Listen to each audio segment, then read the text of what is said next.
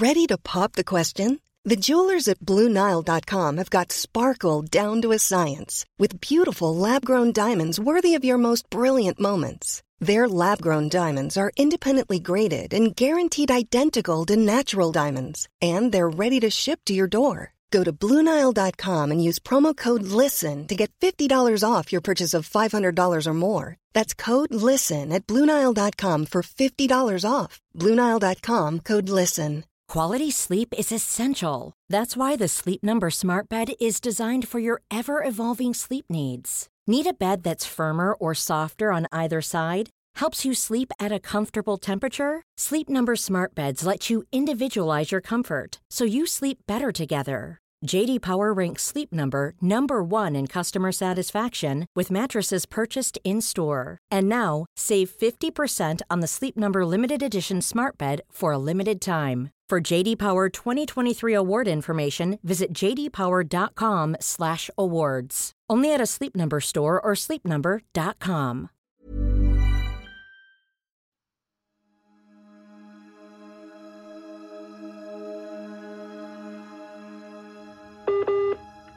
You can hear me clearly now? Yes, please. Perfect.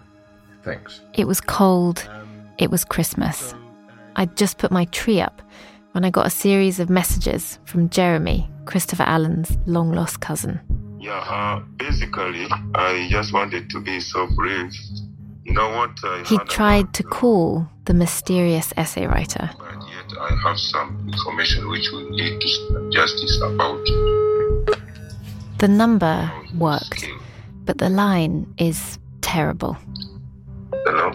Hi, yeah, sorry, I asked, what do you need? Information, then when I heard And that it's he a was really killed, unsettling exchange. The essay writer talks around the information that he says he has.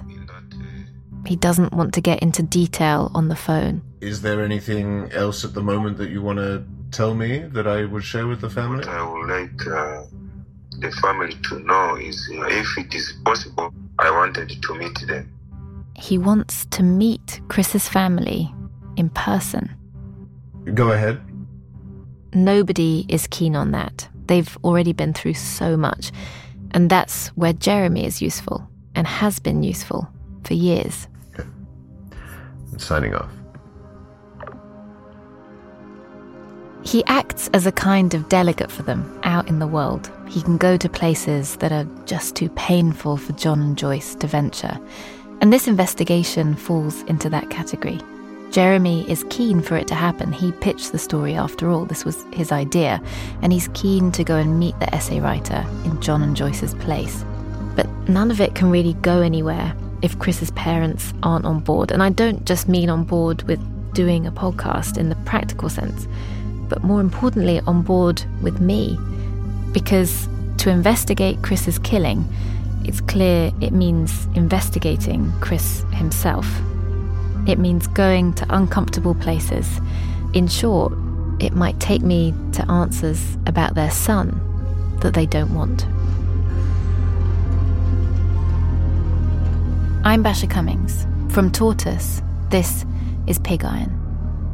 Episode 2, Spring Break.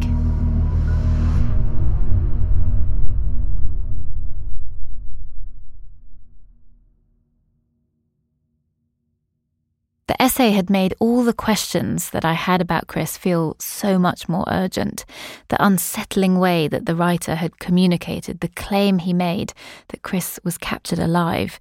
I was keen to start working on verifying if any of it was true, but before I could begin, I needed to spend time with Chris's parents. So I asked to visit them, with Jeremy to join too. And after a polite, nervous Zoom call, they agree. Me and my producer Gary fly to New York in March, and on a sidewalk outside a car garage on an early spring morning, we meet Jeremy. Hello, very nice to see you. How are you doing? Yeah, I'm nervous. Are you? Yeah, but I'm good. You? Yeah, probably the same. Our destination is Bath in the state of Maine, and there I want to begin to understand who Chris was and why he wanted to go to war and what he found there. And I wanted to know what they think happened to him. Okay. On The right-hand side, yeah. Yeah. I'll just say that periodically just to remind you. Bath is north of New York along the East Coast, home to one of the biggest military shipyards in the United States, and home to Chris's parents, John and Joyce. As a journalist, working closely with a family is always fraught. They've invited you in because they want help or they want their story heard. There's almost always a reason, and it's very rarely a happy one, that someone brings you into their lives. There's the ability to affect potentially real change. Or real introspection. But for both sides, there's always a risk. What if the story that you end up discovering, the one that you end up telling, isn't the one they want? Well, what I'm curious about, and I suppose the thing that's unanswerable at this point, is that does that only work if it was a targeted killing? Oh, no, I don't think so. No. No. Because I suppose that's where... Well, it's a question of what is targeted. Yeah. Yeah.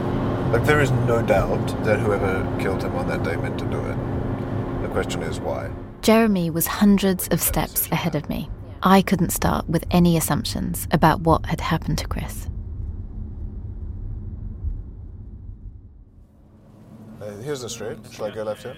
I could feel that Jeremy was nervous. This was a big moment for him too, and I'm sure he was taking a gulp and wondering, is this even the right thing to do? To bring these two complete strangers in to dig around in Chris's life and in his death. Okay, I guess it's... would be great. Go through, guys. Yeah, that'd be great. We're getting close to the Nordic countries. Here's our house. Here's Jeremy Bliss. Jeremy, it's never you. thought you'd get here, Jeremy. Oh my I know. gosh. Years, huh? My goodness. How long have you been in there? Through the front door, as we said our hellos, we walked into a beautiful room, a library of Chris's books, with a framed photograph of him looking right out at us. Chris on a bank of grass surrounded by trees, squinting a little bit into the sun. And beside the picture, a Minolta film camera and strap, and on another shelf, a small Ukrainian flag and some cigarettes and model planes and all these trinkets of a happy childhood. Oh, Wow. Welcome. We're so glad you're here. very much. Dig in, guys. They seem to be excited to have us, and they're grateful that we're going to be investigating their son's death. And I like them both a lot. And actually, to be honest, I don't just like them, I immediately want to help them. But I had to remind myself that however sympathetic I am to their cause, I'm not here to join the campaign. And I know that over the next few days, the questions that I'll need to ask them will at times feel painful.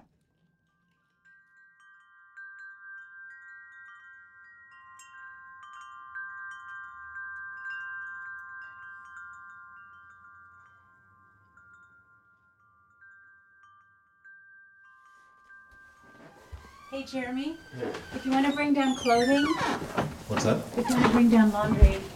Oh, thank you. I will do that. Should we... Yeah. While we're staying at the house, Jeremy reminds Joyce that they have to make a video. It's for the United Nations. It's going to be played at a session of the Human Rights Council. I think we should do one recording. That's it. Can we both be in it? No, just you. Why? It's just because there's only one intervener, only one speechmaker traditionally at the UN. It is really a grim task, condensing 5 years of horror into 90 short seconds. Joyce is understandably getting anxious, but she really wants to nail the video, and Jeremy is trying his best to keep her on time. Okay, this is going to have to be the one. So think high energy and speed. Yeah? Tell me when you're ready. Ready. Okay, good. Thank you, Mr. President. I speak on behalf of Reporters Without Borders and behalf of my husband, John Allen. It's a summary of what they, the family, Jeremy, their lawyers, are calling for. Is an attack on truth and justice in South Sudan, an attack on media freedom internationally, and an attack on our family. Our son was Joyce says her son, a journalist, was shot 5 times by the South Sudanese army. Why hasn't the government investigated what happened? Why hasn't the FBI undertaken the investigation that they promised to her? Why hasn't the US Department of Justice or the United Nations investigated Chris's killing as a war crime? We plead with Christopher's 2 countries, the US and UK, to intervene. Perfect. Except I tripped up. Nope, perfect. It's done. How long was it, Jeremy? Just bang on. After takes and retakes, we return to the reason that we're here, to learn about their son. And we start, naturally, with the good stuff. His character was very evident pretty early in life, I think. From 2 hours after birth. He was curious and... energetic. Chris said, I love this line, Chris said, no one gets between me and they were in, and Chris was standing on the very top. Well, nobody said don't go up. And that's what Chris would say. Nobody said don't go up there. Isn't it wonderful that Chris is literally thinking outside the lines? His voice was quivering. Yeah, he would find the exception to the rule. And Chris was fine. But that was his curiosity, and that was how his intelligence. They could, as you would expect, talk for hours, days, and indeed they did, about how brilliant Chris was. And I believed them. How he had grown up a happy, defiant kid in a quiet suburb of Philadelphia. How he loved climbing. But this was good Chris. The Chris who is remembered, who's campaigned for. The version of him who was ambitious, who had persevered in a tough, cliquey industry as a freelancer, who'd had his pictures ignored, his invoices paid late, if at all, but who, despite it all, had published reports from the front line. But I knew I needed to get into harder terrain.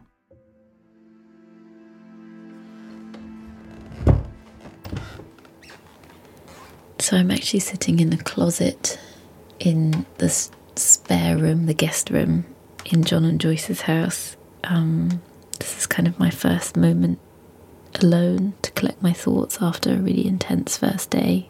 And the room is actually directly above the room where we're doing all the interviews. And I'm very conscious that today was the easy day, really. I mean, Joyce said it herself, it's easy to talk about because it's a joy, and it's, John said too, it's the good stuff. And the next couple of days are not going to be easy. And, you know, we're just all in this house together.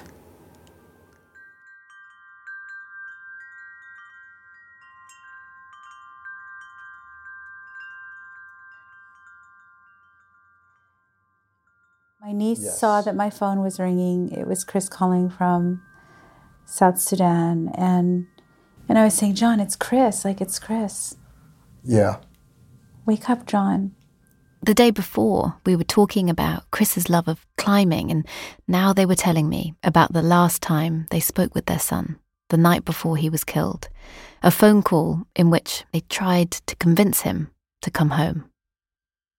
So I said, and John was pretty much asleep. I said, Chris, go home. You've got this incredible story. You've been with these men for 3 weeks. You know them. You know their motivation. They've trusted you with their stories. You have their portraits. I said, leave. He said, why don't you support me? And I said, you've always had our support. And he said, why don't you understand that I've been with these guys for 3 weeks now, and I have to go the distance with them. And I said, it's because I love you. I mean, I don't want you to put yourself at risk. It was intense. And here's this boy this man that we had supported in every way possible, and now he's saying, he's questioning that support because I'm telling him to turn around. And he really felt like he needed to. He had to see it through. Yeah. Yeah. And so I woke up John, and we sang the song that we put him to bed with every night when he was a child. And we sang it to him. Did we dare sing it? Shalom, Christopher. Shalom, Christopher. Shalom, shalom. We'll see you again. We'll see you again. Shalom, shalom. Jeremy had warned me before we arrived that John and Joyce's grief was still raw, but now I understood what that really meant, and I understood what the lack of answers was doing to them. It was holding them in the nightmare.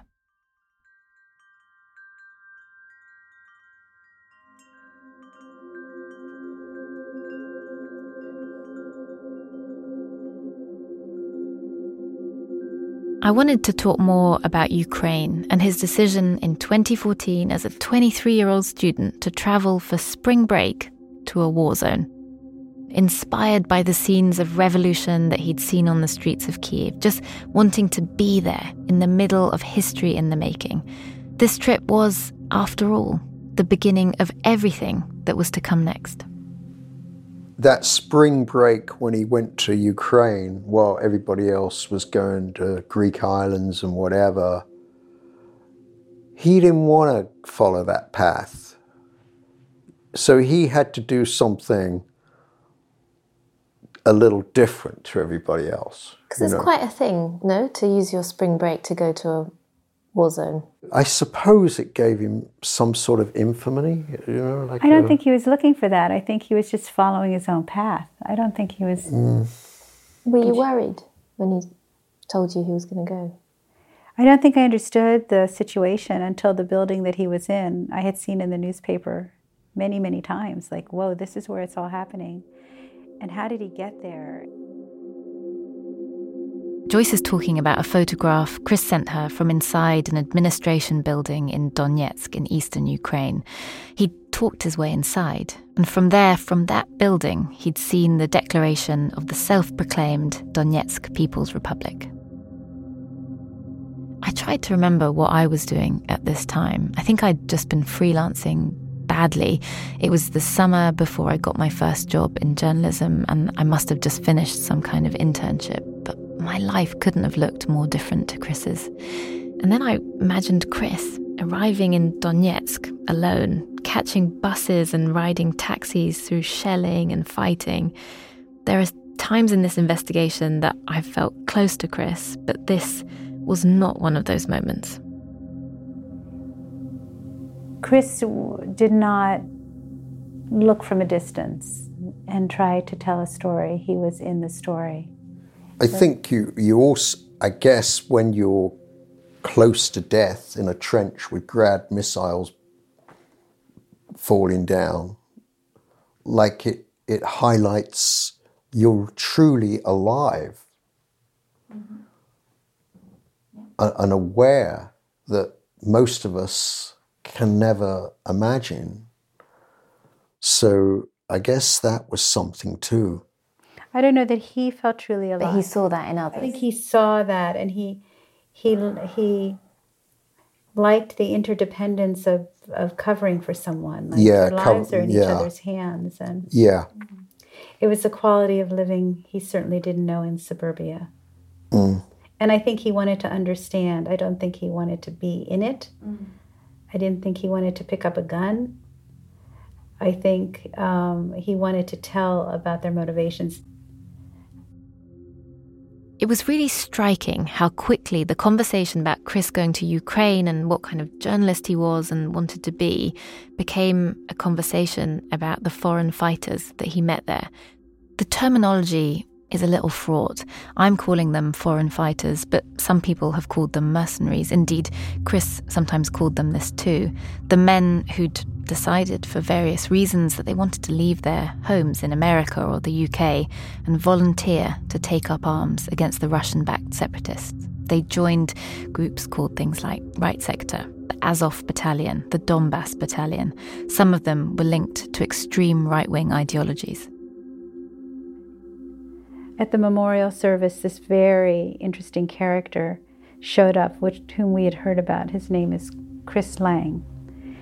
And Chris Lang. After the memorial service, 20, 30 people came back to the house, and we talked until 2 a.m. And Chris said, everybody wanted to tell my story.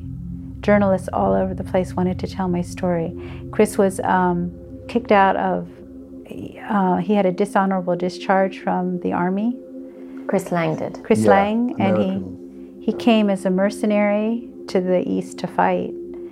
And Chris was a character. He said, sitting around the fireplace, he said something like, I wouldn't let anybody tell my story except Chris Allen. Like, all these journalists wanted to come and tell my story, but I wasn't going to say a word about who I was or what I was doing to anybody except for Chris, because I knew Chris would accurately tell my story. And I think Chris really wanted to understand Chris Lang. Chris Lang was discharged for attempting to kill his wife. I said, Chris, what are you doing hanging out with this guy who is running around the house trying to kill his wife? He said, Mom, he didn't. He didn't kill his wife. He didn't kill his wife. Only tried to. Well, you don't know that. That's the story. That's why he was discharged. But is that the whole story? And there's no excuse for trying to kill your wife if that's what he was trying to do. But I don't know that that's true. And besides, I'm with him now, and I want to understand him now. So there was this thing about getting into the unpacking Chris Lang.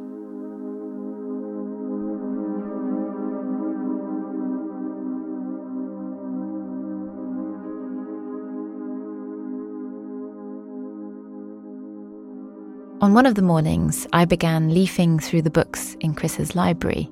So many of the titans of reporting were there. Michael Hurd, Joan Didion, Jon Krakauer, Ernest Hemingway. And some of the books were annotated. For example, I took Anthony Lloyd's book and had a look, and there's all these sections which are underlined. And the sections that are underlined are all the bits that are about like what war reporting is and how it takes a grip over you, and you can tell that he was figuring a lot of stuff out when he was reading them. Anthony Lloyd had his own compelling mythology. He'd travelled to Bosnia in the 1990s when he was in his early 20s with a vague plan to become a journalist. And bit by bit, it sort of worked. After winging it for a bit, he was offered a chance to cover for a guy from the Telegraph newspaper who'd been injured by a mine. He was a young man drawn to the front line, intermittently addicted to heroin. 25 years later, he's one of Britain's leading war reporters. And in the sections of his book that Chris had underlined, it felt like in Anthony, he'd found a guide, a mentor. In a paragraph about photojournalism, Chris had marked, "I saw it only as a passport to war." It felt to me that this was a small find, an artifact of Chris's inner life, and it preempted one of the thornier questions that I wanted to ask John and Joyce, one that I'd been thinking about a lot as I'd heard more of the criticism of Chris, directly in some cases from other journalists who had encountered him on the front line. The ones who told me that Chris just wanted to be there, on the zero line.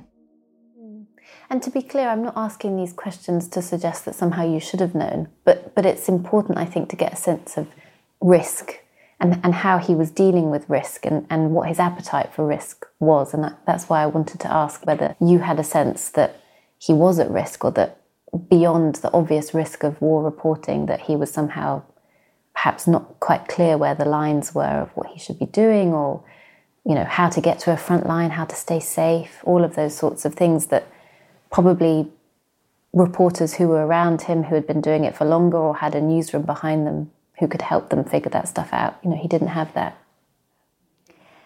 I don't think he chased danger. I don't think he put himself... I think it was all calculated risk. He was too smart to throw himself at the mercy of anybody. I mean, he wouldn't throw himself at the mercy of an editor for the sake of publication. And maybe I was naive. I mean, we were always concerned. For sure we were concerned. But we didn't quite understand. Did we understand? I'm not sure if we really did. We knew there were a lot of risks. And I think given he was in his early 20s and young men tend to take risks, there was some element of that there. You know, he had a body awareness that exceeded kids his age, even as a child. Like when he learned to walk when he was 9, he had 9 months. He had a sense of what his body could and couldn't do. He knew how far he could go. That was my sense of him as a kid. What happened when he left our home? You know, I guess that's the story you're telling. I want to say that we had long talks about this, he and I, about the motivations of guys and why they're there. And I think he saw something in these volunteers that he did not see in life, what compelled them. He really wanted to understand what compelled them. Mm. Do you think he saw a bit of himself in them? That their lives, that they were going to sort of be on the front line of history in a different way? I think he did, myself.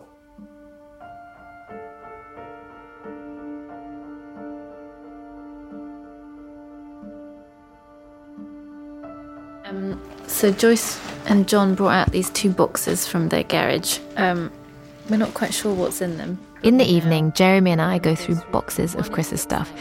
And there we find plane tickets, passports and boxes of journals, all these small A5 pocketbooks that Chris clearly preferred.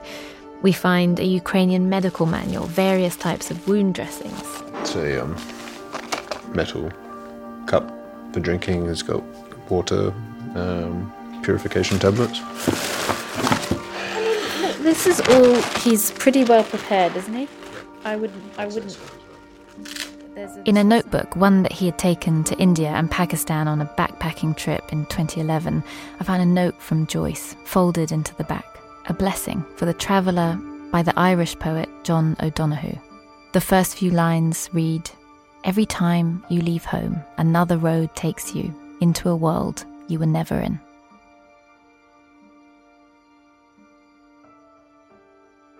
Jeremy was sifting through all of this for the first time. But for much of the last few days, he'd been sitting in the interviews, listening and taking notes. And a lot of it he already knew. For much of what happened after Chris was killed, Jeremy was there in the emails, organising help. And so some things had just become normal for him. And it's how I learned, almost accidentally, about one document in particular. Well, it seemed like Chris had distributed that emergency sheet fairly widely for people to be able to get in contact with you quite swiftly. I think the only person who had it was Eddie. I believe that's right. What emergency sheet? So the contact information sheet is something that Chris filled out, and it's for freelancers to distribute to their contacts when they're in the field and to their friends in the event of an emergency. It has... It's basically a list of instructions of what to do in the event of his disappearance or his death in South Sudan, who to contact, who to invite to his funeral. It's a document that's recommended by freelance reporting organisations so that there's some kind of support network in place in case you go missing. So the personal contacts included Joyce, then John. He must have written it before he left. 1 and 2 on the list are his parents, then his childhood best friend Eddie, then his closest friend in Brussels, where he had lived for a while. And someone called Igor, Helena. Then his girlfriend Helena, and Sava, his roommate in Ukraine. And beneath Sava, an unexpected name. Then Craig Lang. Craig Lang. I knew vaguely who he was. When Chris had been in Ukraine, Craig Lang had been a foreign volunteer fighter in Right Sector, a Ukrainian nationalist battalion, a group that had been linked with extreme right-wing ideologies. Before coming to Maine, I'd read a long article by a journalist called Charlotte Alfred about Chris's journalism, and she had connected Craig and Chris from their time in Ukraine. A quick Google search will tell you that in 2018, after Chris's death, Craig Lang had been accused of a terrible crime, a double murder in Florida. So I knew enough to recognise that the name on this contact sheet was significant. In fact, I'd heard Joyce talk about him. She'd called him Chris Lang, the man who had come to Chris's memorial in Philadelphia, the one who said how much the fighters had trusted Chris. But I thought that was because he had been reporting their story. Now, Craig Lang's name was among Chris's closest friends and family, number 7 on the list. So, what was their relationship, really? Lots of love. Bye. Bye. Bye. Bye. It was time to leave Maine. We were all exhausted, John and Joyce most of all. It had been a really gruelling few days for them. And as we were leaving, Joyce said quite quietly, tenderly to Jeremy, that she hoped that he would protect Chris. It was a natural maternal thing for a grieving mother to say, but it made me wonder, protect him from what? From us? From what we might uncover? We now had two crucial documents, two new leads. An essay claiming that Chris had been captured and killed, written by a mysterious man who wanted to meet in person. And we had this contact sheet. I wanted to find and speak to everyone on it. This Mother's Day, celebrate the extraordinary women in your life with a heartfelt gift from Blue Nile. Whether it's for your mom, a mother figure, or yourself as a mom, find that perfect piece to express your love and appreciation. Explore Blue Nile's exquisite pearls and mesmerizing gemstones that she's sure to love. Enjoy fast shipping options like guaranteed free shipping and returns. Make this Mother's Day unforgettable with a piece from Blue Nile. Right now, get up to 50% off at BlueNile.com. That's BlueNile.com. If you thought the only way to get a more defined jawline with natural-looking results was through surgery, think again. Juvederm Volux XC is a non-surgical injectable gel filler that improves moderate to severe loss of jawline definition and can help you achieve natural-looking results with little downtime. Even better, this improved definition lasts up to 1 year with optimal treatment. No maintenance required. Improve jawline definition for a smooth, sculpted look with Juvederm Volux XC. For important safety information and to find a licensed specialist, visit Juvederm.com. That's JUVEDERM.com. Not for people with severe allergic reactions, allergies to lidocaine, or the proteins used in Juvederm. Common side effects include injection site redness, swelling, pain, tenderness, firmness, lumps, bumps, bruising, discoloration, or itching. There's a risk of unintentional injection into a blood vessel, which can cause vision abnormalities, blindness, stroke, temporary scabs, or scarring. Talk to a licensed specialist to find out if it's right for you. Burrow's furniture is built for the way you live. From ensuring easy assembly and disassembly to honoring highly requested new colors for their award-winning seating, they always have their customers in mind. Their modular seating is made out of durable materials to last and grow with you. And with Burrow, you always get fast, free shipping. Get up to 60% off during Burrow's Memorial Day sale at burrow.com/ACAST. That's burrow.com/ACAST. burrow.com/ACAST.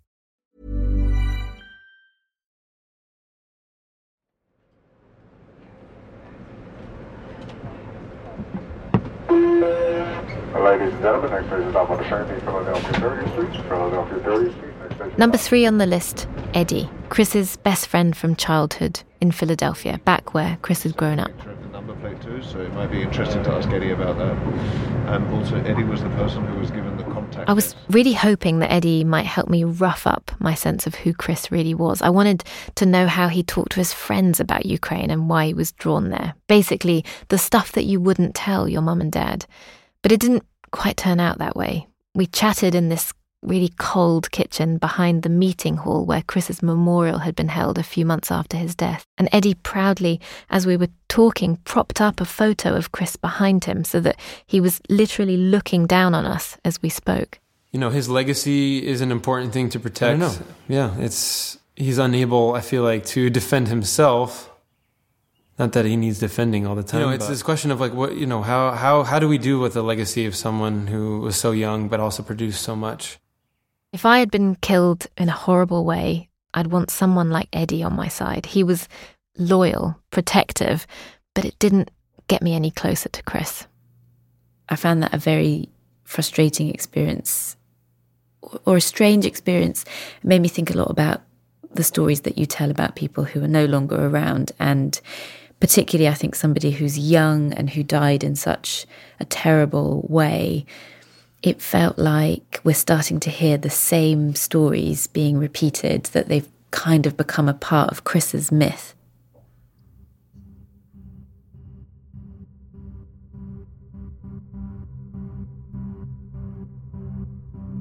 Back in New York in a dingy hotel room, Jeremy and I tried to make sense of what we'd learned.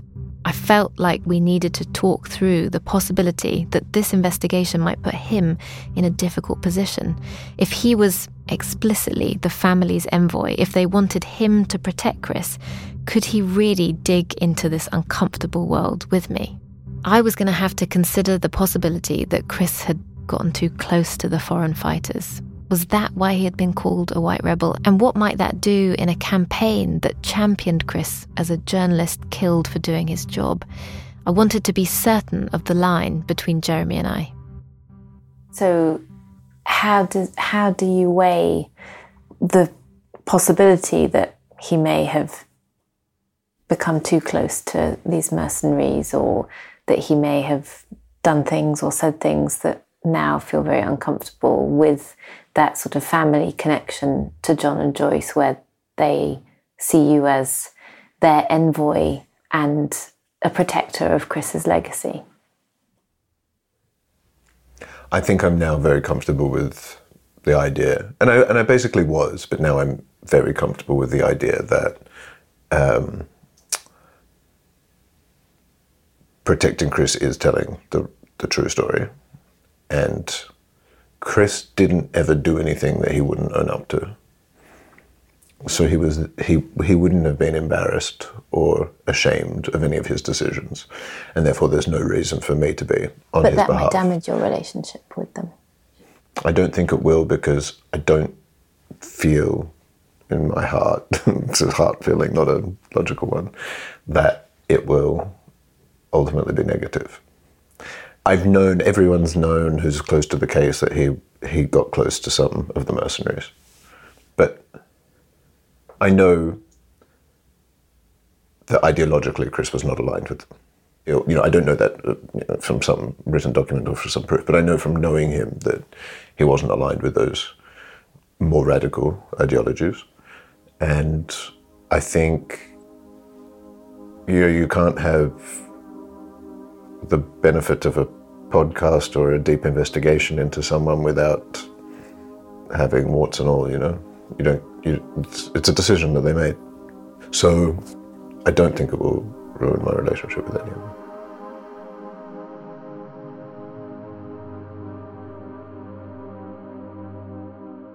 We decided I would do the interviews, the investigating of Chris and his career and his relationships, and Jeremy would continue to investigate what happened in South Sudan, as he had been for years now, with me working alongside. And on that note, we flew back to London.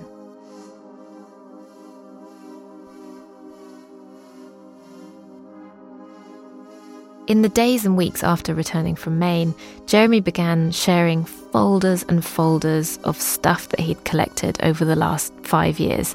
Things like legal documents, emails, Chris's pictures, his journals, his notes. And so I started to work my way through them, and I focused on his earliest 2 trips.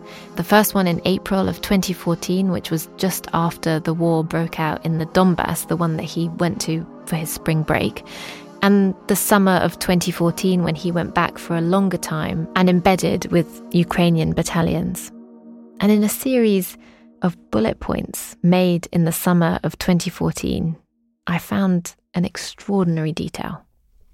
Okay, so I just started recording because I've been going through, I printed off all of Chris's notes that I was given from his time in Ukraine.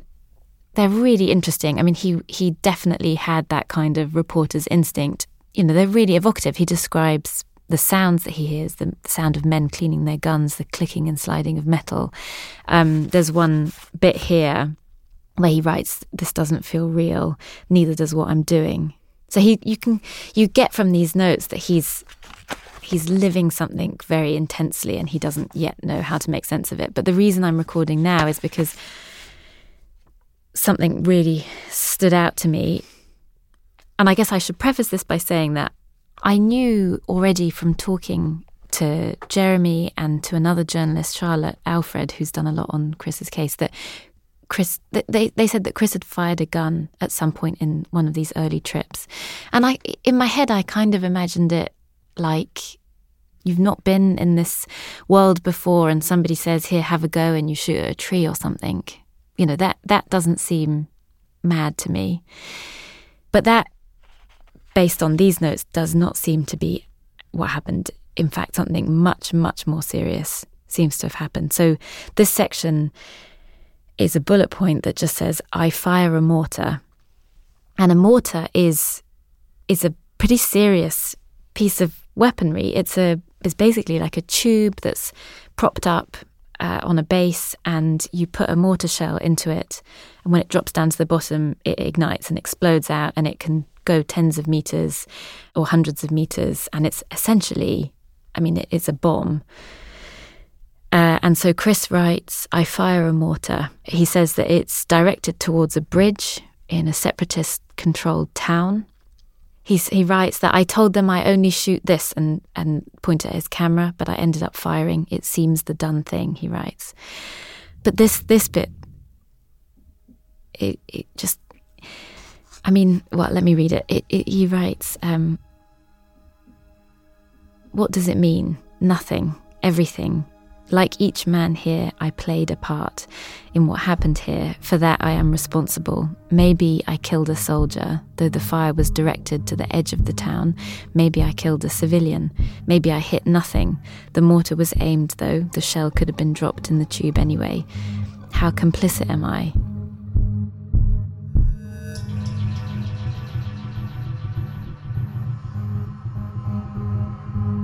Next time, in episode 3. War is ruled by the dynamic of chaos. You are going to make mistakes. Everybody makes mistakes in war. I think he thought that the laws of war didn't apply to him. He says these European soldiers of fortune are trying to make plans so we'd all go together. And you reply to say, where in Africa? And he says, South Sudan, it's chaos out there.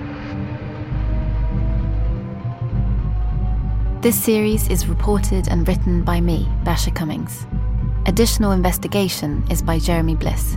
The producer is Gary Marshall. Additional reporting is by Xavier Greenwood. Sound design is by Carla Patella. Original theme by Tom Kinsella. With thanks to Charlotte Alfred and Kacper Rekavik. The executive producer is Kerry Thomas. Pig Iron is a Tortoise production.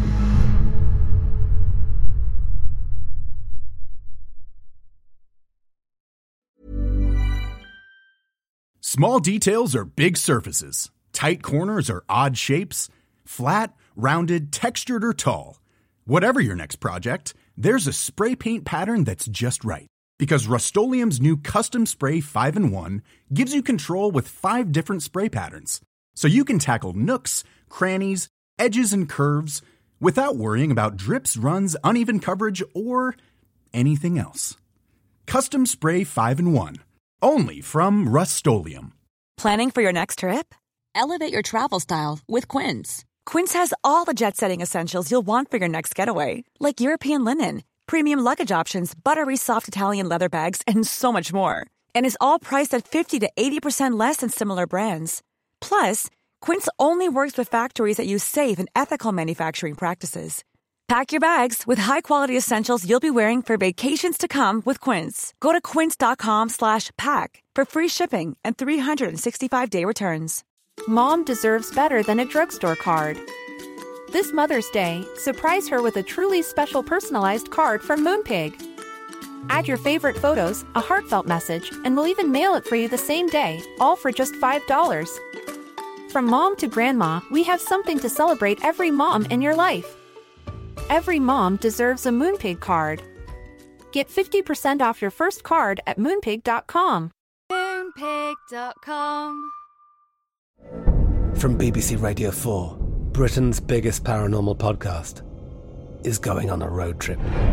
I thought in that moment, oh my God, we've summoned something from this board. This is Uncanny USA. He says, somebody's in the house, and I screamed. Listen to Uncanny USA wherever you get your BBC podcasts, if you dare.